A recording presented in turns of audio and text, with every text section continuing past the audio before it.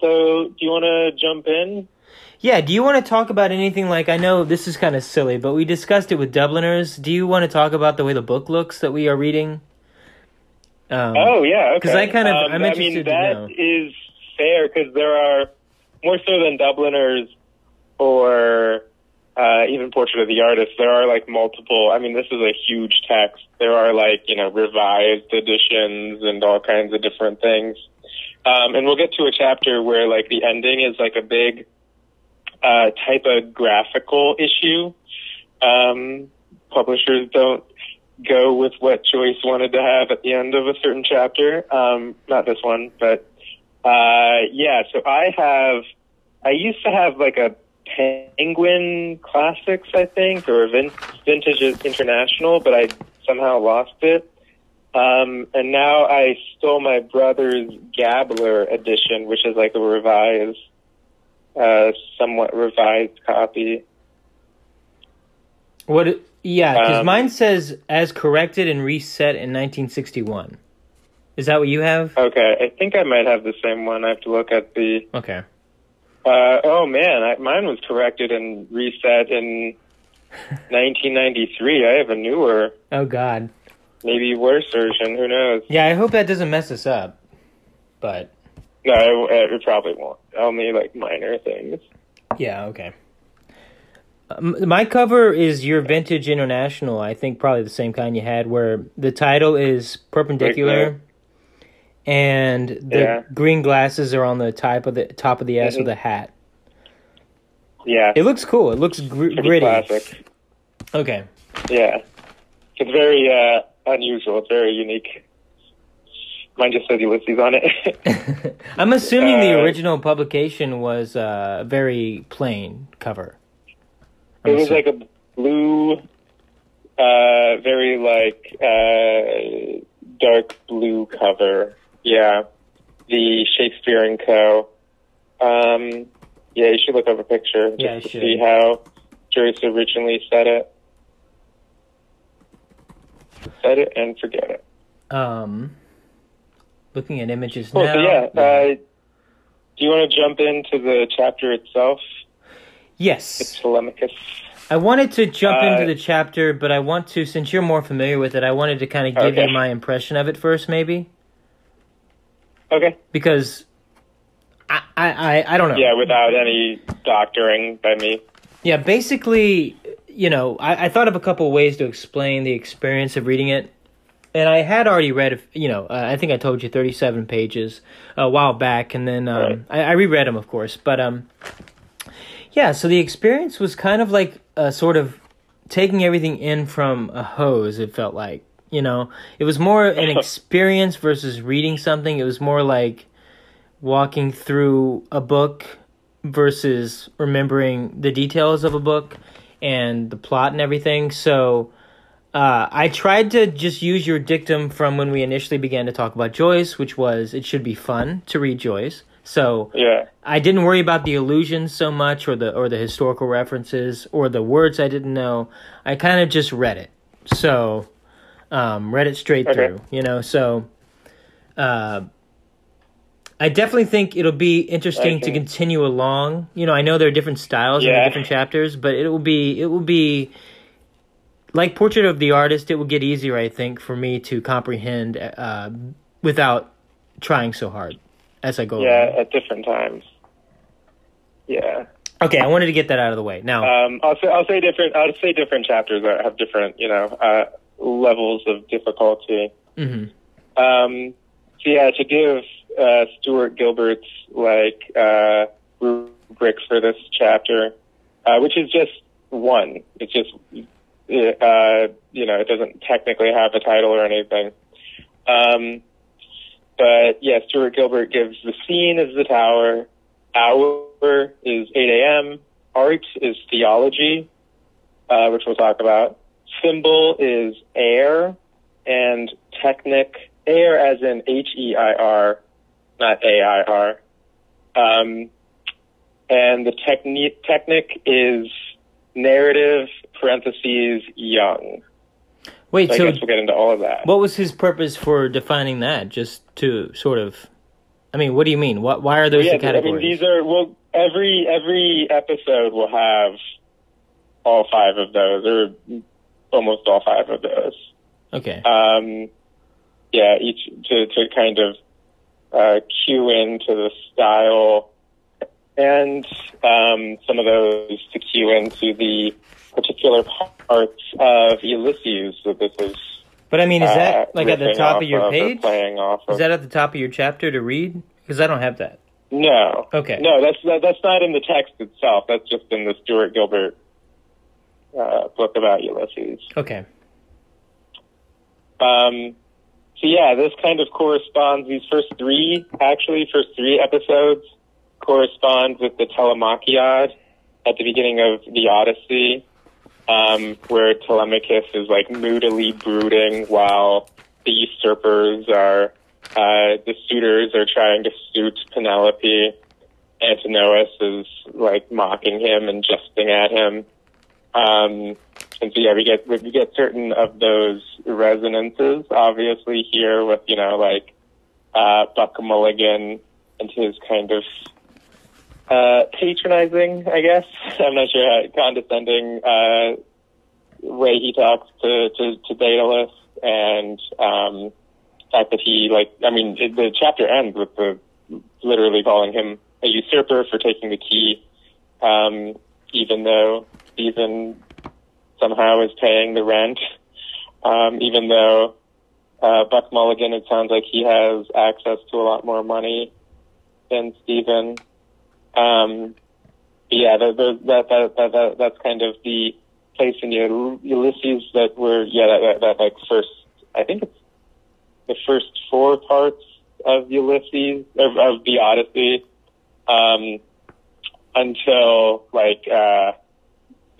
Athena comes and makes Telemachus get off his ass, basically, and pushes him to go look for his father, and then that starts the Odyssey in full. So yeah, this is kind of as you can tell from what I just said, this is kind of like a carryover, kind of like a intermediary between the end of Portrait of the Artist as a Young Man and the beginning of like the real Odyssey, which is when we start with Leopold Bloom. Okay. So yeah, this is kind of moving us from one to the other, and I also think it's stylistically moving us from one to the other. I was surprised reading this that so much of the narrative is just like Stephen's thoughts.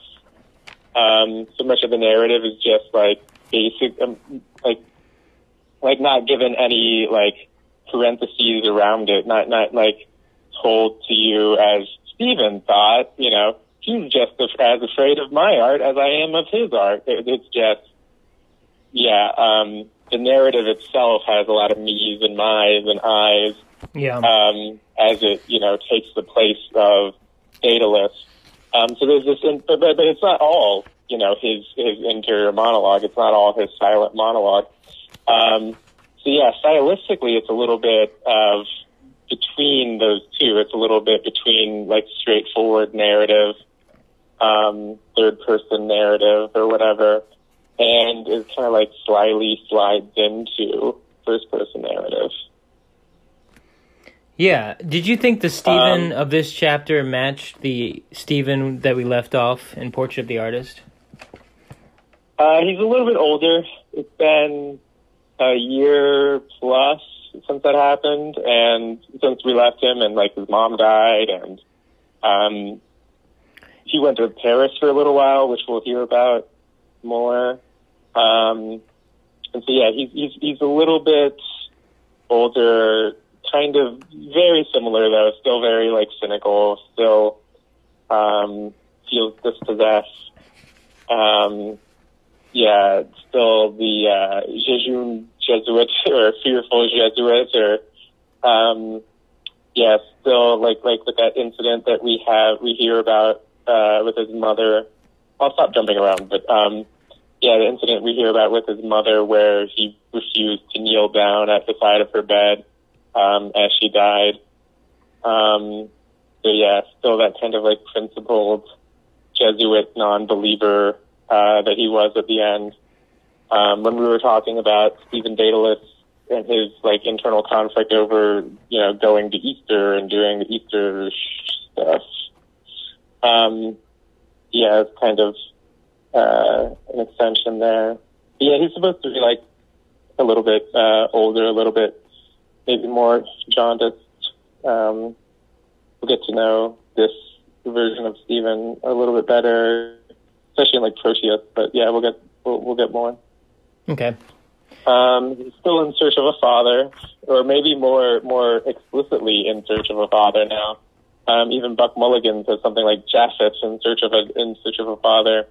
We already get some, like I was talking about how paternity is one of the topics of the book last time. We already get some mention of that. We already get some coy, the way Joyce will introduce a theme, like coyly having a character we don't like mention it. Haynes talking about the father and son idea, which, Daedalus in a page and a half extends to talking about like all the different like consubstantiality heresies, Arius and Thelius and all those guys, extensions of the father-son idea, which will run throughout.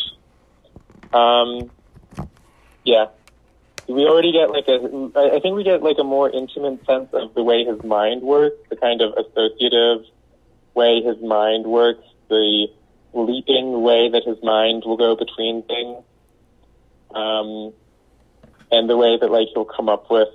I mean, we get that little like epigram, the wildish epigram where, Buck Mulligan is shaving and they're playing around, or they have the mirror. Laughing again. This is from me, page 6. Laughing again, he brought the mirror away from Stephen's peering eyes. And then this is Buck Mulligan. The rage of Caliban at not seeing his face in the mirror, he said. If Wilde were only alive to see you, a reference to the opening, or the prologue to the picture of Dorian Gray. The rage of Caliban not seeing his face in the mirror is the modern or contemporary distaste of realism or whatever. Or romanticism, my bad, I suppose that. Okay, drawing back and pointing, Stephen said with bitterness, it is a symbol of Irish art, the cracked looking glass of a servant. And so yeah, we see that like mental, the workings of his brain, which, even more than just like working off, like literal things that he's in his presence, that cracked looking glass is also a wild thing, from Heart of Intentions. I forget which essay. But yeah, cracked looking glass. The idea that Wilde is writing about the idea of art being just like holding up a mirror to society is reducing genius down to a cracked looking glass. So yeah, that association of just like Buck Mulligan mentioning Wilde and, having him hand back and them exchanging the mirror back and forth so much. We kind of see how his brain is working to come up with that epigram. But also just like those, like I was saying, those I's and me's and my's, the monologue-ish, the interior monologue-ish moments in the the narrative itself are already getting kind of Daedalian, the way Daedalus kind of his brain works. I think of like when the milk lady is there from page 12. Silk of the kine and poor old woman, names given her in old times. A wandering crone, lowly form of an immortal serving her conqueror and her gay betrayer, their common cut queen, and messenger from the secret morning to serve or to upbraid, whether he could not tell, but scorned to beg her favor. He's just the lady who brings their milk is just measuring out, and they have just like a typical conversation. Daedalus is already dropping into like Silk of the Kine and the poor old woman have like associations with Ireland itself. and then her conqueror Haynes, who's like a stand-in. He calls himself a Britisher, and her gay betrayer Buck Mulligan. The collaborator with the British, their common queen, a messenger from the secret morning. We see how his brain is like expanding out from just an old lady brought me milk. A messenger from the secret morning. That idea of the morning world is also like resonant of Athena. Again, remembering that when Athena came and upgraded Telemachus to go out into the world. We're getting like a even more intimate than just like his diaries, which are how we ended Portrait of the Artist as a Young Man. Because diaries are necessarily what you think to write down. This is even more uncut, even more just direct from Stephen's brain to the page.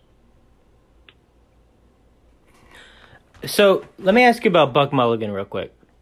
Am I correct in reading him as a larger-than-life figure, a sort of, I don't want to say Falstaffian, like because I know you love Falstaff, but he's very full of life. He feels very sure of himself. Damn the torpedoes, he's got a lot to say. Yeah. He seems fun, but like you said, he is condescending, so maybe I'm misreading him. Yeah, he's a vulgarian. He's kind of lewd. He is entertaining, I think, to some degree. Definitely. But like you said, he's kind of a dick to Stephen, who thinks of him as usurper, as gay betrayer. Well, especially about his dead mother, which we need to talk about, obviously. Yeah. We'll get to. But he fears the lancet of my art as I fear that of his the cold steel pen. Do you think this is chock full of stuff? And I underlined something way on down the line. I think it's the second episode where this is when like you were talking about Deadliest having a sort of a way about his statements, kind of like Wilde did. I don't remember what you call them, Deadliestisms or something. Anyway, I don't know if you said that or not, but didn't you say that a minute ago? You were like, "This is how he speaks." Maybe, I don't know. Okay, anyway, he says. Okay, I don't know. All right, so he's talking to this is later on, but it's making my point about the first episode. He's talking. Nestor? Yeah, he's talking to Cranley, Mr. Deasy, and they're talking about God, and he says, "No, I'm sorry, I'm getting out of my place here." Anyway, he talks about, he hears the noises outside. He says, "I am among them, among their battling bodies in a medley, the joust of life." Okay. Anyway, do you think when you read this book that it's supposed to be sort of stuffed full of stuff, and it's supposed to be overwhelming when you initially get through it, kind of wading through different details and the confusing thoughts? That's kind of the way Daedalus's brain works. Yeah. That's kind of what I was trying to say. Yeah, he kind of leaps around a lot. Kind of dizzying definitely compared to Leopold. And then we'll get a third narrator we'll get a third interior monologue at the end, but I don't want to spoil things. These first 3 episodes, these are all Daedalus, but it'll change after that. Interesting. I think Daedalus is supposed to be kind of, Daedalus is dizzying. Daedalus, is very like associative, and he has all that Jesuitical learning. Yeah.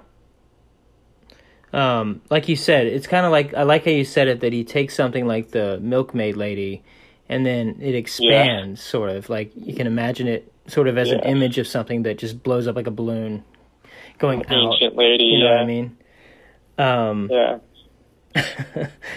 So Buck Mulligan has an issue with Daedalus, which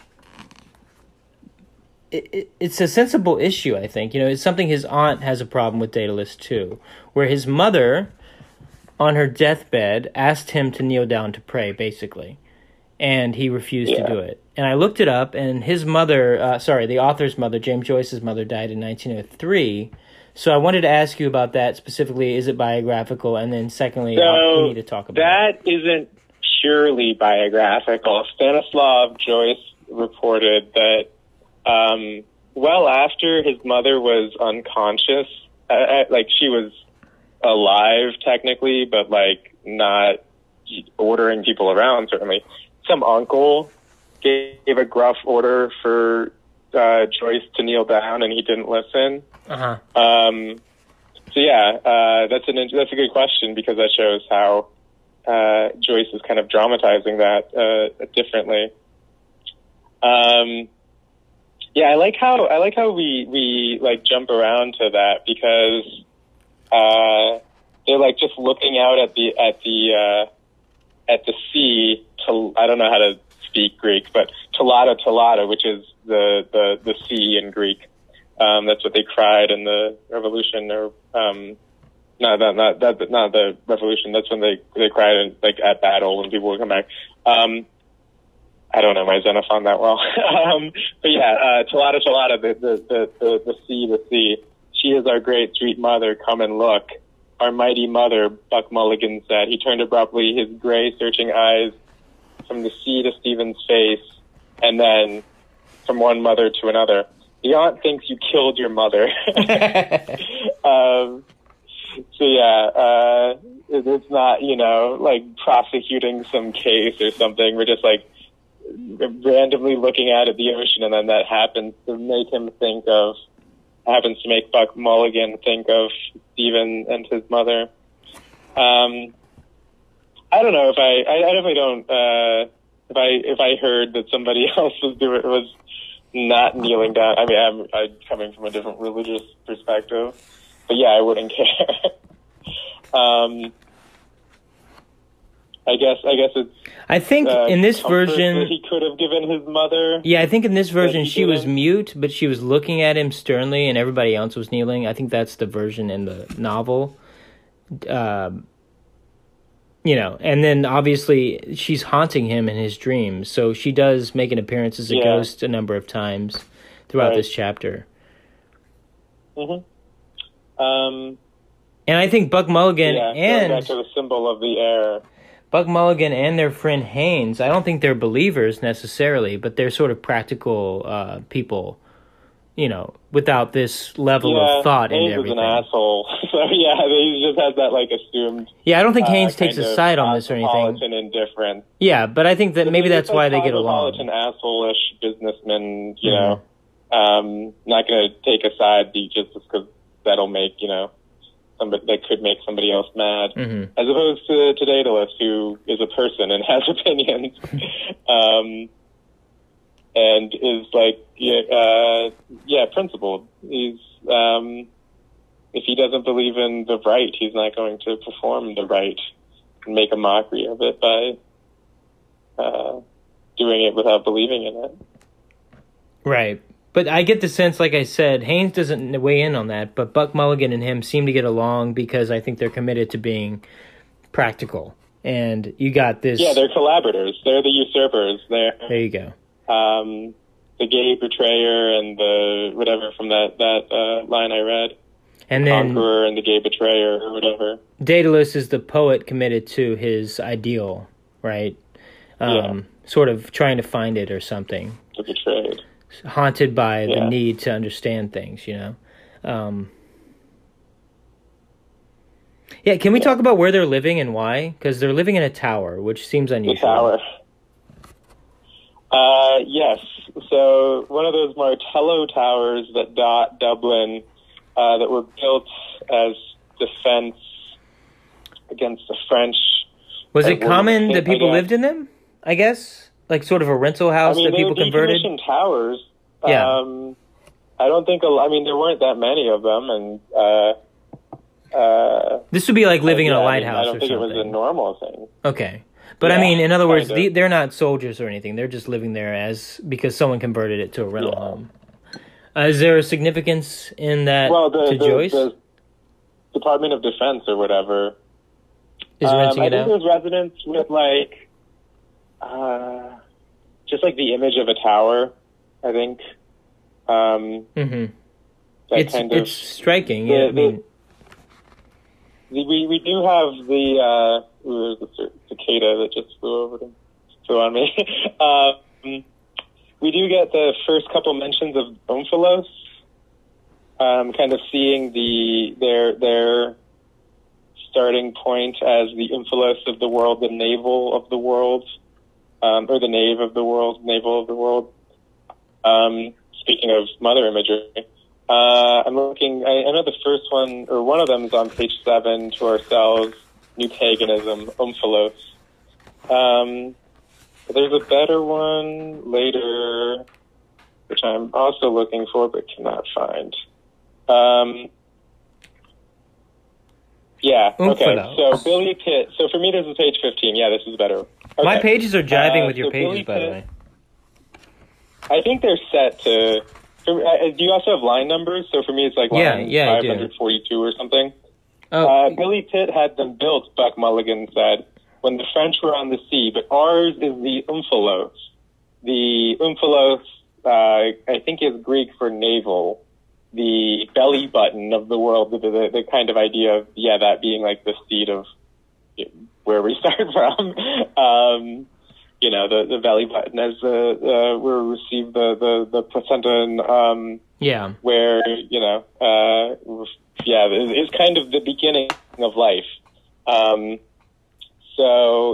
Omphalos is, the idea of their tower, the place where they live, their home being kind of the center, the starting place, which for us is also true because, this is the starting point of the book.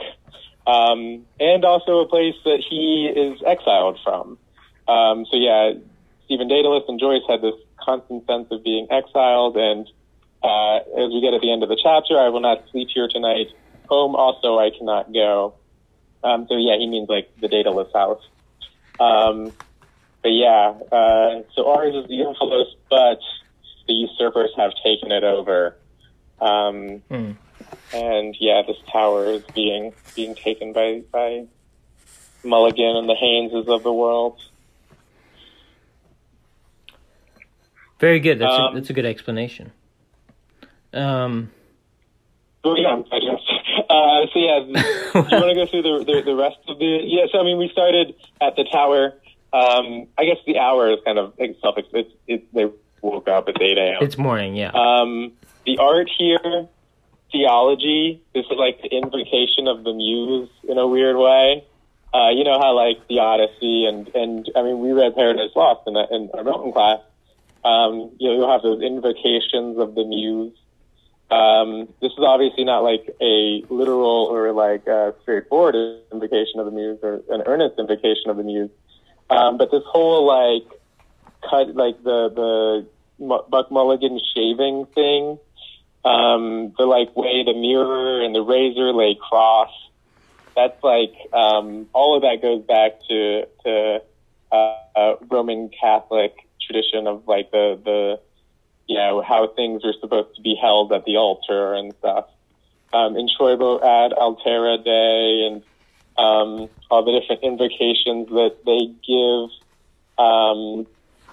throughout that like beginning part. And then even when they're like eating and that prayer that he Liliata Rutul, I can't do Latin. All that beginning and all the like for this, oh dearly beloved, is the genuine Christine, body and soul and blood and oin. Slow music, please. Shut your eyes, gents. One moment. A little trouble about these white corpuscles. Silence all. He had said in a preacher's tone. That's what I mean by the art of theology. And we get other mentions of theology, like I said, the father and son idea, those heresiarchs of the church, and I read a theological interpretation of it somewhere. He said the muse, the father and son idea, the son striving to be atoned with the father. Yeah, we're getting in this invocation, we are getting just some sly and not so sly, because I think the first couple pages are not terribly sly. God stuff. I couldn't necessarily go through and tell you exactly all the blasphemous things they're doing and the symbols of the mirror and the razor and everything. It's definitely a Bathic. It's definitely a heretic attitude towards the Holy Roman traditions. Is that more towards you mean like their attitude towards life, maybe, and their approach to it? I just mean like literally just like those first couple pages where he's shaving and they pass kind back of and forth mocking the mirror and stuff. Okay. That's just like a parody of, the Roman Mass. Catholic, the Mass. So, are these people living together because they're friends, or is it happenstance? Because I know Buck Mulligan by the end of the first episode is talking about he's excited for Stephen to get paid so they can go get drunk. So it seems like so they're kind of friends. Yeah, it seems like they're friends. So Daedalus doesn't necessarily have like bosom buddies, I guess. Right. Just as Joyce had this friend called Gogarty, who is kind of the pattern, whom Buck Mulligan is patterned after. Kind of like going back to Portrait of the Artist, actually, where like Daedalus has these like adversarial almost relationships with friends that like, it's not necessarily, like I said, not bosom buddies. I wouldn't call them. Yeah, they just have this kind of like ambiguous relationship, where they are. I mean, other people would probably account them friends, I guess. But then underneath, Stephen has which is obvious. Definitely resents him. Yeah, to an extent, it's obvious to Buck Mulligan because he asked him why he can't stand him or whatever, and the reason was the way he spoke about his mother. But okay. Him and his mother. So does that? Let me ask you this: looking forward, does that set us up for the remainder of the day? Or is that important? Their bond. Well, remember that most of the day isn't going to focus on Daedalus. Right, Leopold Bloom, right? Is gonna take over. Yeah, we're gonna get to Leopold Bloom. A little bit, so, I mean, just remember how Daedalus interacts with these people his age. Okay. Because you stands apart from the people his age. You implied in the last episode that basically, and forgive me for my ignorance here, but you implied from the last episode that the whole crux towards the ending is Stephen meeting Leopold. Yeah. So we're kind of getting background, like you said. This is kind of the intro. This is the intro, and we have Portrait of the Artist. So maybe that's why Stephen is the one to lead us into this Odyssey, or the story. Yeah. Well, also because he's the son, and in the Odyssey, that like is the first. Okay. I'm revealing my forgetfulness. Well, whatever. That makes sense of the Odyssey. Okay. Yeah. So interesting. There's this interesting placement of. I mean, I'm assuming that it's Joyce. It doesn't start. It's James Joyce, so I'm assuming every single thing is significant. You know what I mean? But I don't exactly know how. So. Yeah, I guess for these first, definitely for the beginning, before things kind of like start to pay off. Be patient and just remember things. Be patient and let them accumulate. Okay.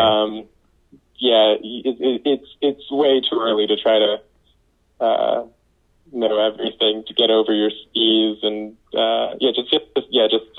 receive, just be receptive. Okay.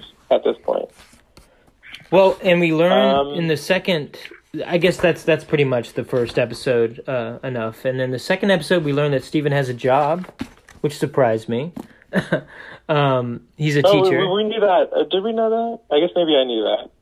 I don't think we know that by the end of the I think in the first one we know, because he's talking about how you have to go to the your first job episode. At school. Or Yeah. He's No, going to get paid. no, that's true. Yeah, he's going to get paid from his job at the school. Yeah, but some we see him in job action in the second episode. We see him in action. Yeah. Yeah. Do you want to talk about the second episode? I hadn't prepared for the second episode, but I've read it. Oh, hold on now. So, I thought we were doing by chapter. We're not doing it by chapter, we're doing it by episode? Well, I mean, if you take a look at the second part, Are you slacking? The second part of this book is from episode 2 to, episode 15. Oh. The third part of this book starts on, page 400 or something. So, yeah, we could not, that would be basically physically impossible. I'm actually underestimating how much the second part of the book would be. No, but hold on. I read the first chapter. So what are you reading per week? What is your... I just read oh, geez. Okay, so the second part of the book goes from, for me, page, and I think maybe for you, page 45 to page 400. I see what you're saying. You're talking. They're not chapters. They're parts. So okay. Yeah. So there's 18 episodes, right? Is there 18 episodes? Yeah, 18 episodes and 3 parts. Oh, okay. So if we were trying to do it by part, that would be... Sorry, I thought the parts were the episodes. I didn't look... The first part. I didn't look past the second part, so I didn't know. Okay. Okay. Sorry. I mean, I thought we were... The second part, is it too heavy? Well, that would have been helpful, because I could have been more minute in my reading then. I mean, not that it was a lot, but it was a lot to take in. There's not much that you would have... I don't think you would have necessarily... Well, damn. Okay, good to know. Okay, let's talk about that then. The way he did the episodes, because I found it kind of interesting that he just starts it off on the next page instead of just having it be a chapter. Is that kind of like his version of a chapter? What's the reason for the parts versus the episodes? Do you know specifically? I mean, I know it's to match the Odyssey, but... There's a few things. So... There's some, gimmicky, stupid Joyce. The worst part of Joyce is, this gimmicky thing where, in this case, notice that the first word of the book, Stately Plump Mulligan, starts with the letter S. The first letter of the 4th episode, i.e. the beginning of part 2, starts with M. And then the first word, I'm trying to find it, but I went too far. Of the third one, you mean? 1 second. Okay, so yeah, the second part begins Mr. Leopold Bloom, so remember that's M. Right. And then there's a stupid-ass lame thing where the third part starts with P, preparations, or preparatory to anything else. So SMP is this Jesuit thing of how they would set up a proof, a logical proof. Okay. I forget exactly what it means. Yeah, it's the whole book. It's S for first part, second part M, third part P. It's this is all a logical proof. Oh. Well, my letters are really big. My letters are really big. Are yours? No, but they kind of should be. The typology, he's trying to emphasize those. I think they're supposed to be really big. It's the full page. Dorky fucking dweebish. It's the full page for mine. Yeah, exactly. Yeah, it's supposed to be. Cool. I think that was Joyce's original wishes, and it plays into the SMP thing. Yeah. But also, this is just kind of how the Odyssey itself was set up, where, if I remember correctly, which I probably don't, it's 24 of these type of episodes or chapters or whatever. The first 4 are the Telemachiad, and then the last 4 are also back in Ithaca, and the emphasis goes back to Penelope and what's going on there, getting rid of the suitors. But then that middle part, those all those other episodes in the middle from 5 to 23-ish, those are, Odysseus's Odyssey. Those are the moments in that 20 years or whatever it was. So yeah, it's kind of just mirroring the Odyssey itself, and yeah, it's also a little bit, Leopold Bloom is the main character. Leopold Bloom is probably he gets the most screen time because, his part, Mr. Leopold Bloom, the second part, and even the last part isn't necessarily all Penelope. But yeah, his part from, when he enters in the 4th part to the 17th part, he gets, he's going to be the one thinking and talking and walking around and stuff. Okay. Because, we get, it's a weird kind of not misdirection, but... So the parts are like, Daedalus. The parts are kind of like books then. Yeah. Right. That's what they get translated as in, most epic poems, book 1, book 2, book 9, book whatever. Right. Yeah. Okay. Well then, I feel bad that I didn't focus more on episode 1. Well, I can go through... I don't know if I have that much... we already talked about the technique. It's kind of... Pretty deeply. That kind of, crossbreed between narrative, third-person narrative, and first-person interior monologue. We're kind of dipping our toes into that a little bit. And the symbol of the air, we already talked about how Daedalus is the usurped heir, the usurped Telemachus. Yeah, I think we talked about all those things I wanted to talk about. Okay. Other things I have underlined. Oh, snot green is actually going to come up. Remember that term, snot green. That neologism or that invention of Buck Mulligan. And for people, green, the new color for art. For people who don't care for such what's the word I'm looking for? I don't want to say queasy. I'm not good with stuff like that. Like when you say snot green, my mind goes to snot, and then I feel queasy a little bit.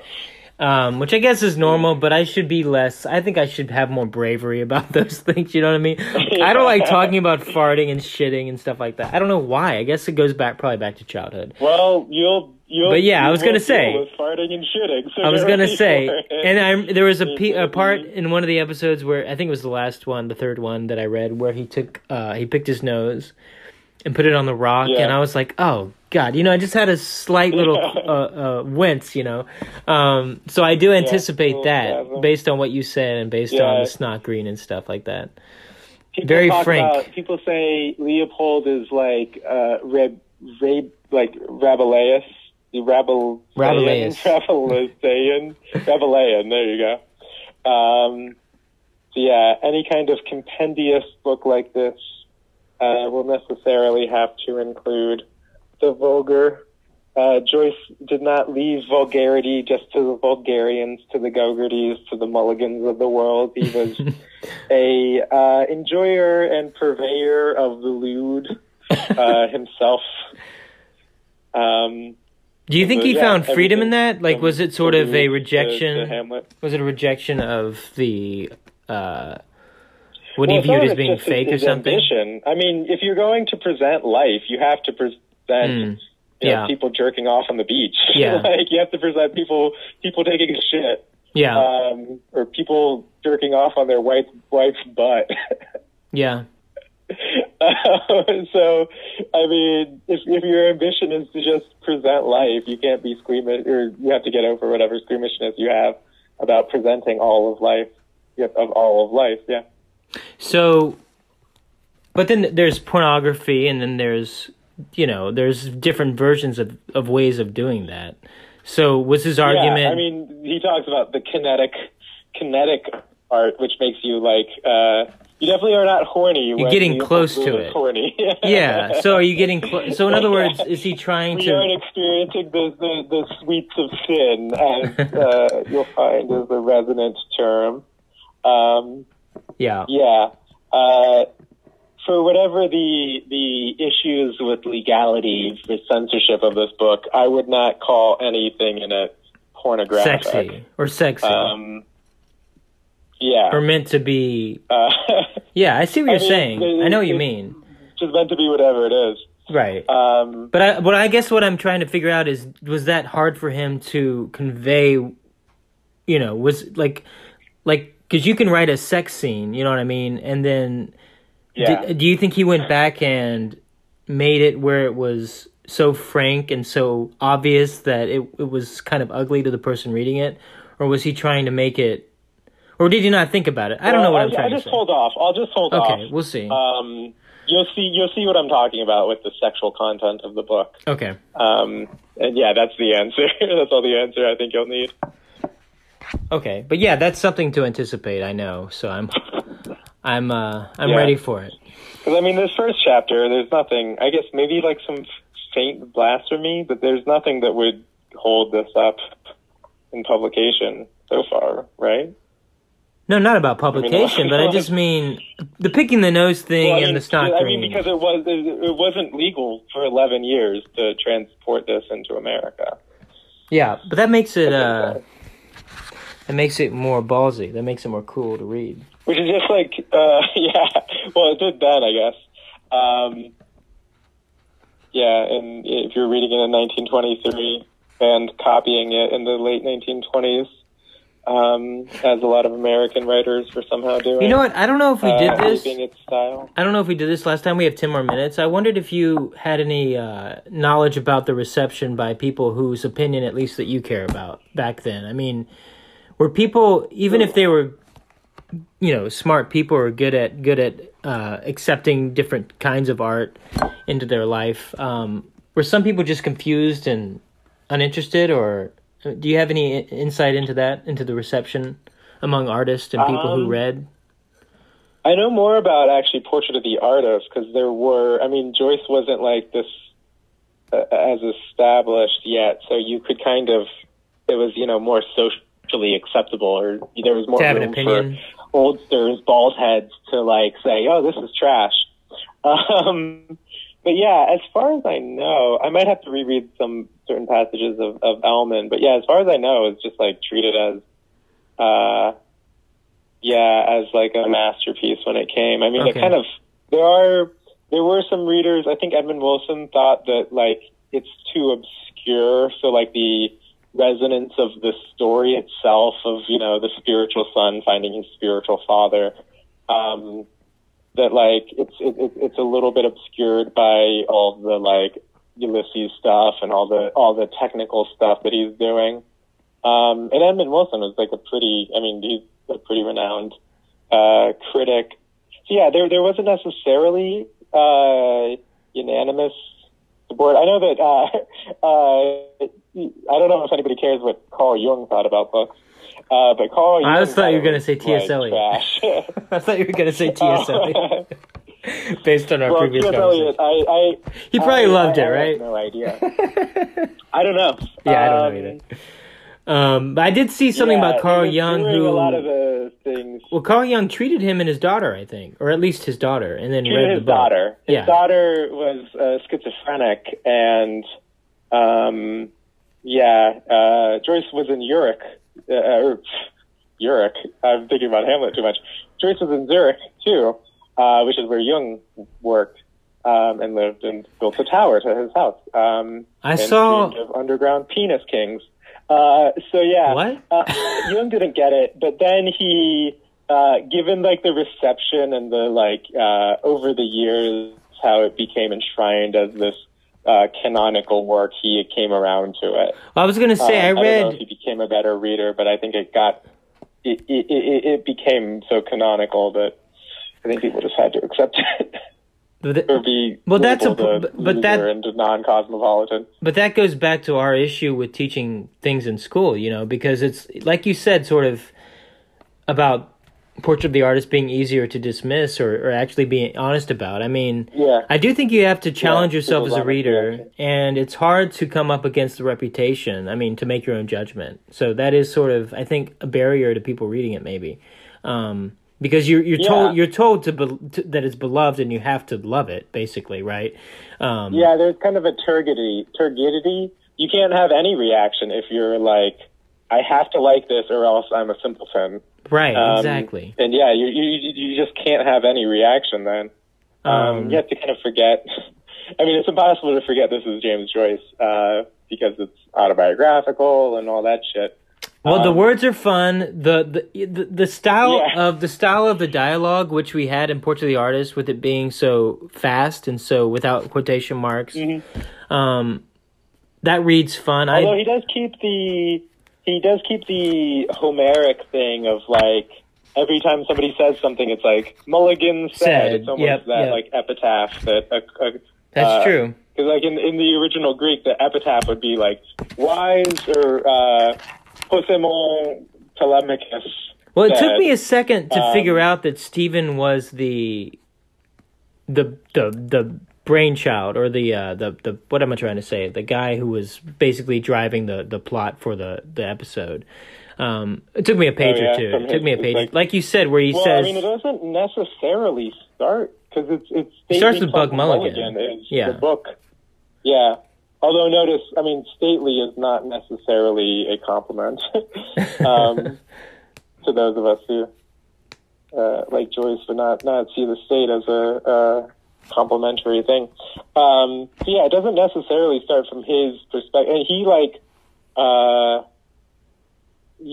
it's like line 11, then catching sight of Stephen Dedalus. So yeah, we kind of start. We get to Stephen Dedalus' point of view. Like I said, it's this mixture of third person and first person, although the third person does like follow Dedalus for the rest of the 17 pages. It's like being on a kind of like a ride, you know, you feel very disoriented some of the time, and then you find your place, and then, you know, he's thinking about something else, talking about the moon, talking about the sun, and then he's talking about, you know, all kinds of things, you know, about Irish history and allusions to religion, and you're like, oh my God, this is gonna be a wild ride, you know what I mean? So, well, yeah, I mean, you've read Proteus, so I get the sense you're reacting the third part. I mean, yeah, you mean, yeah, I know what you mean. Which is called Proteus. It becomes way more abstract. Yeah. Yeah. I mean, we'll talk about this. We'll talk about it later. The naval telephone that goes back to Adam and Eve 00001, Alpha, whatever. I haven't reread it in years. I can't recite it off the top of my head. But yeah, that great little paragraph, but that is that is not easy to follow. It's not like aggressively easy to follow. Okay. But yeah. Cool. I did enjoy reading it. I looked forward to completing it when I was continuing to read, so that's a good sign, right? So I'm excited I think you got through Proteus. I think might be the hardest.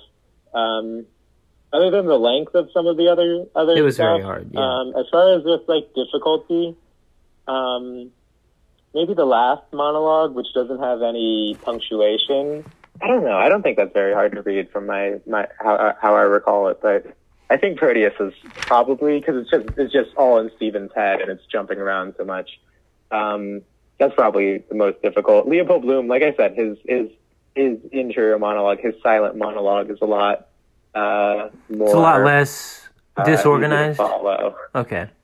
Yeah. He's less jammed full of illusions. It's not as elusive as Stephen, which I don't know if you could be more. he's just snapping them off. Well, do you think that's a